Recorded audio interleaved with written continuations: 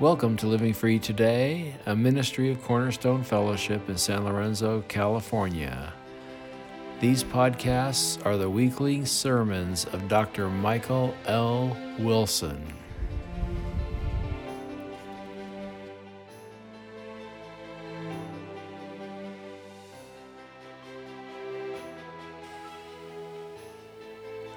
Please open your Bibles to the book of 1 Corinthians. 1 Corinthians is kind of in the middle of the New Testament.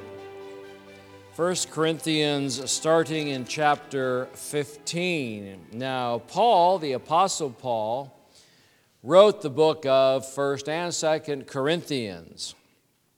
And he did so to answer some questions after he visited there and helped them plant churches. Now, back in the day, before I was a pastor, I worked in high tech.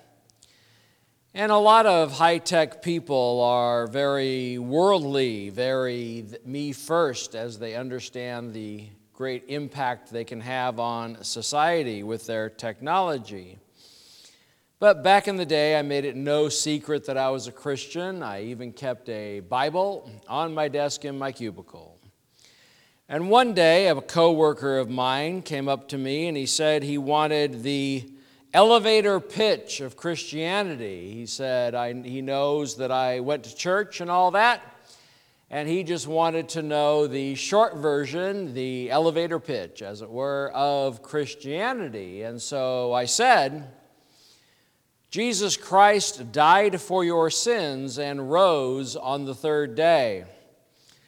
And he stood there and he said, and I said, that's it. He said, aren't you going to try to convince me that the Bible is true? I said, nope. I said, you want to know the basis, the foundation, the point of Christianity? It is that Jesus Christ died for your sins and rose on the third day. Now, there's all sorts of accoutrements and extra theology and doctrine around that of who Jesus Christ was and all that. But the point of Christianity, what I call myself a Christian, and you say you're a Christian, and I'll say, what do you believe? And if you say Jesus Christ died for my sins and rose on the third day, then hey, you're in, you're good if you truly believe that, because that is the central teaching. I can argue about the Bible's historical veracity, but if I do not believe in the resurrection, if I do not believe of the factual, historical events of the first Easter, then this book is just stories.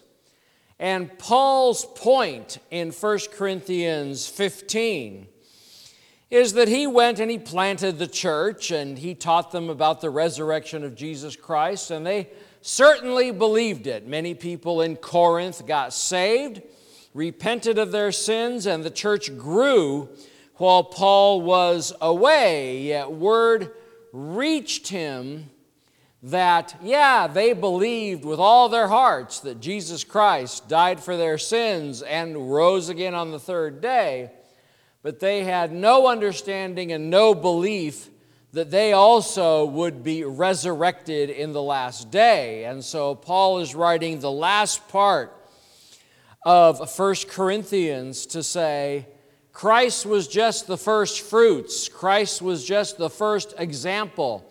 You want to know how resurrection is going to happen? You look at Jesus Christ. You want to look at the truth of resurrection? You look at Jesus Christ. And he does so by building a case. Paul being a very, almost lawyerly thinking in how he writes some of the books of the New Testament, he builds a case. And he calls what many commentators call witnesses for the resurrection of Jesus Christ. The word witness, the word statement, the word testimony, these are all used to say what Paul calls to prove the resurrection of Jesus Christ. The resurrection of Jesus Christ, as I said, is foundational. If you read American history, you may have heard of a guy named John Locke. very involved in forming the thoughts of the United States.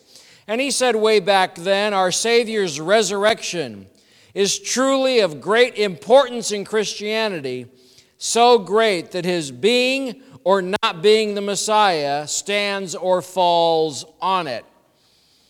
No resurrection, no Christianity. No resurrection, and Jesus Christ is a liar. No resurrection, and we are, as the Bible says, the most hopeless of people because we are wasting our time. So how does Paul go through and call his witnesses to testify about Jesus Christ? Starts in verses 1 and 2. Now I would remind you, brothers, of the gospel I preached to you, which you received, in which you stand, and by which you are being saved, if you hold fast to the word I preached to you, unless you believed in vain. He says, I would remind you.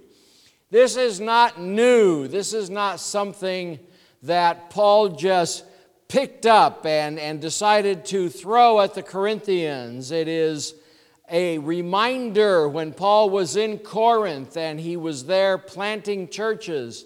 He was planting them on the basis of the gospel, of the resurrection of Jesus Christ. And so this is a reminder. This is something they know. This is something that most Christians would know if we talk about the resurrection of Jesus Christ, but is it central to our belief? And so if you look at how the world is put together today, you have they say 5 major religions, of which Christianity and Judaism is one of them. When you look at the truth and the gospel of Jesus Christ in that simple way of Jesus Christ died for your sins and rose on the 3rd day, that his strength of that is the exact same gospel that was preached 2,000 years ago. That is the exact same gospel that has been preached every Sunday for 2,000 years.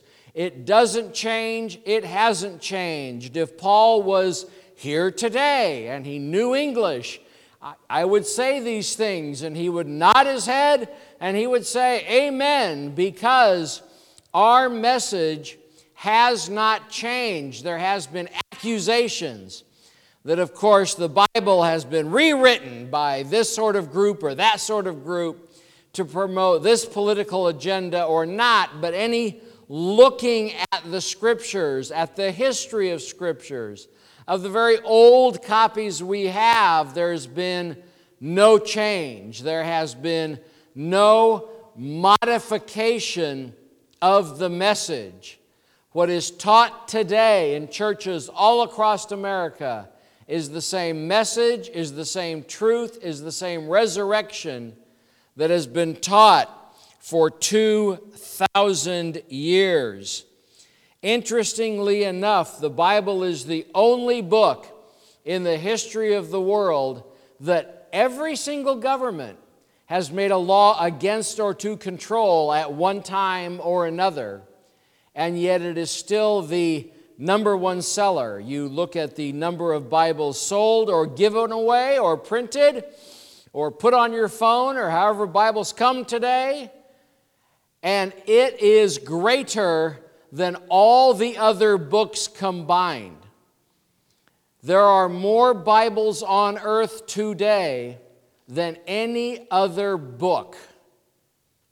And that says something. We can't say, well, that's absolute proof that Christianity is true. But it's a peg in the board. I mean, it's something to look at. I can say that there are millions of little religions that popped up here and there that we don't even know the name of them, because the person who founded it died and all their followers died. That people come up with religious ideas all the time and create a little cult here or a little group there, and sometimes they all commit suicide and it makes it to the news, but most of the time it just disappears. They just fade away. Christianity has not. In fact, it has grown and is growing. We have a little bit of church attendance problem in the United States, but Christianity as a global religion is growing, and that's something we can point to and say, that's kind of an indication it's probably true, because it's the same for the last 2,000 years. And then he talks about where he gets this from in verses 3 and 4. For I delivered to you as of first importance what I also received, that Christ died for our sins in accordance with the Scripture, that he was buried, that he was raised on the third day in accordance with the Scripture. And so Paul is saying, where does he get it? The word delivered means delivered by special messenger. Sometimes you'll get a package or a letter, and you got to go to the post office, and you got to show your ID, and you got to sign for it. It's a very, special sort of thing. They got to make sure only the right person gets it. That's kind of what he's saying when he uses the word delivered, is that this is super valuable, that this is something of great importance, and he's delivering it. He's presenting it with care. He's presenting it in a special delivery sort of way. And then he says that Christ died according to the Scriptures. He was buried and raised according to the Scriptures. When Paul is writing this, what are the Scriptures? The Scriptures are Genesis through Malachi. New Testament is just being written. Several of the books have not been written yet. Several of the Gospels are only one copy that are in a church somewhere. The New Testament is very early here. Paul does not have a library of New Testament books that he's getting this from. He figured out who Jesus Christ is from the Old Testament. And you can. There are many books that are written about the 270 some odd direct revelations of prophecies that are fulfilled by Jesus Christ on the cross. Isaiah 53 being a major one, describing crucifixion before it was even invented. And so Paul is saying that this is God's plan, that this is something that God put together for our salvation, and the resurrection of Jesus Christ was not correcting a mistake. It was something that was built into the system way back. Then he goes into eyewitness testimony. He starts in verse 5, and that he appeared to Cephas, then to the 12. Cephas is an Aramaic word. It means rock. And so a lot of people will look at this and say, well, the only person in the Bible that Jesus ever called rock was Peter. So we think it's Peter. If it isn't Peter, well, we'll find that out when we get to heaven. But the idea that Jesus appeared to somebody who denied him. Jesus appeared to somebody who, while Jesus was being tried, denied him that he ever knew him. The cock crowed and he ran into the woods. And so Jesus appeared to him somehow, in some way. We don't have this in Scripture, but this is something that has weight to it. Then he appeared to the 12. The 12 is like a nickname. At this point in time, there's only 11, because Judas had hung himself and they haven't replaced him yet. But the group is still called the 12, like a nickname. And so all the disciples, including Peter, all the disciples, all the apostles saw Jesus. It says, then he appeared to more than 500 brothers at one time, most of whom are still alive, though some have fallen asleep. So this is a group of people that you would know if you lived during that time. You would be, in the coffee shop, and somebody was one of those 500 who saw Jesus at one time. People have said, oh, well, this is, some sort of delusion, but nobody's been able to explain how or replicate it today. You have David Copperfield making the Statue of Liberty disappear and things like that, but that's a trick to have Jesus walk amongst you. and to do a level of teaching to 500 people at one time where they're all elbowing each other and pinching each other and realizing that it's not a dream, that it's real. And then these people were able to go out and tell people that they have seen the risen Savior. Sir Edward Clarke, who wrote about the Bible, said, "As a lawyer, I have made a prolonged study of the evidence of the events of the first Easter day. For me, the evidence is conclusive, and over again in the High Court, I have secured a verdict on evidence not nearly so compelling. Inference follows on evidence, and a truthful witness is always artless and disdains effect. The gospel's evidence for the resurrection is of this class. As a lawyer, I accept it unreservedly as the testimony of truthful men to facts they were unable to substantiate." So we understand that the apostles didn't know how Jesus pulled it off, that they couldn't believe their eyes, that it is an amazing thing, that it is something that defies reality. It's a miracle for Jesus to raise from the dead, but they accept it as true and they lay it out as true. They present it as true. They preach it as true. There is no scientific analysis of the resurrection. Jesus died for your sins and rose again on the third day. And when he rose, he spent 40 days walking the earth, teaching people, laying out the plans for his church. And all these people saw him. And at that time, you could interview people. You would know these people. And you would know that they're not crazy and they're not, flying off the handle with those sorts of things. These are people that you would know. And if we talk to those today who have been a Christian for any particular time, we are sure, absolutely, in the work and the life of Jesus Christ. I believe more than anything else that Jesus Christ died for my sins and rose on the third day. The truth that we have today, even though it's built in belief, it's built in faith. I am saved by faith, remember, not by works.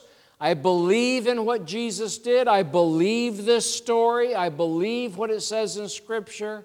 And from that, I gain salvation. I gain the righteousness of Christ.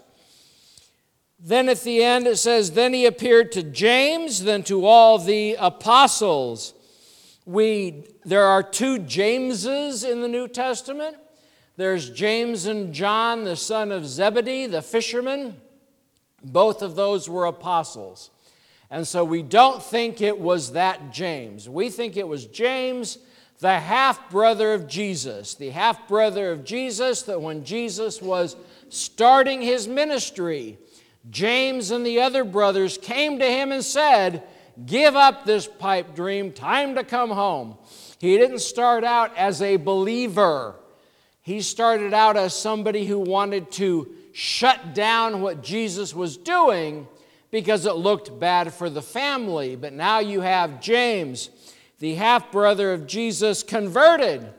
And my guess is seeing his risen brother, because he knew Jesus, and he died, to see him walking through the door probably had a lot to do with his conversion. The half-brother of Jesus was the first of the apostles to be martyred by the government. He was run through by a sword. Then Paul talks about himself in verses 8 through 10. Last of all, as to one untimely born, the word untimely born means miscarriage.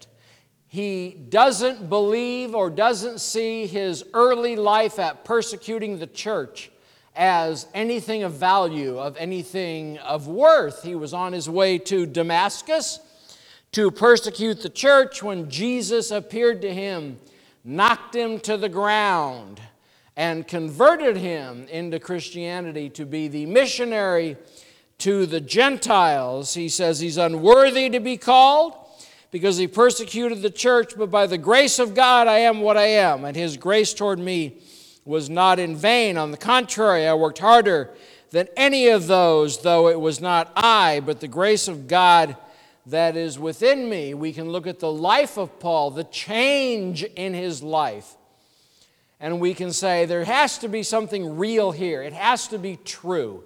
He has to have really seen the risen Christ on the road to Damascus, because the change is so radical.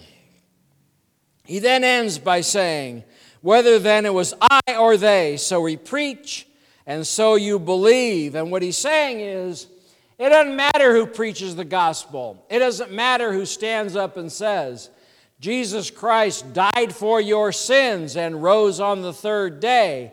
The message is true. The messenger is inconsequential to the final accounting. When we're all in heaven, I will be there with you amongst those saved by grace, because that's how all of us are saved. We are saved by faith through grace, because Jesus Christ died for your sins and rose again on the third day. Let us pray.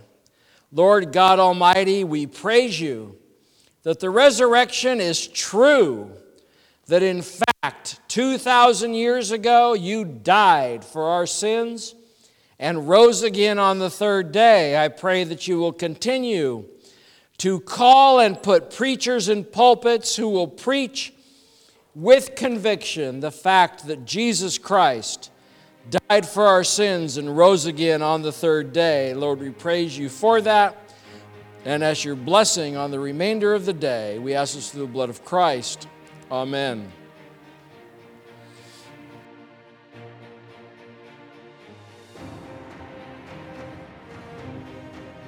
Cornerstone Fellowship is located at 180 Llewellyn Boulevard, San Lorenzo, California. Our Sunday morning service is at 10:45 a.m.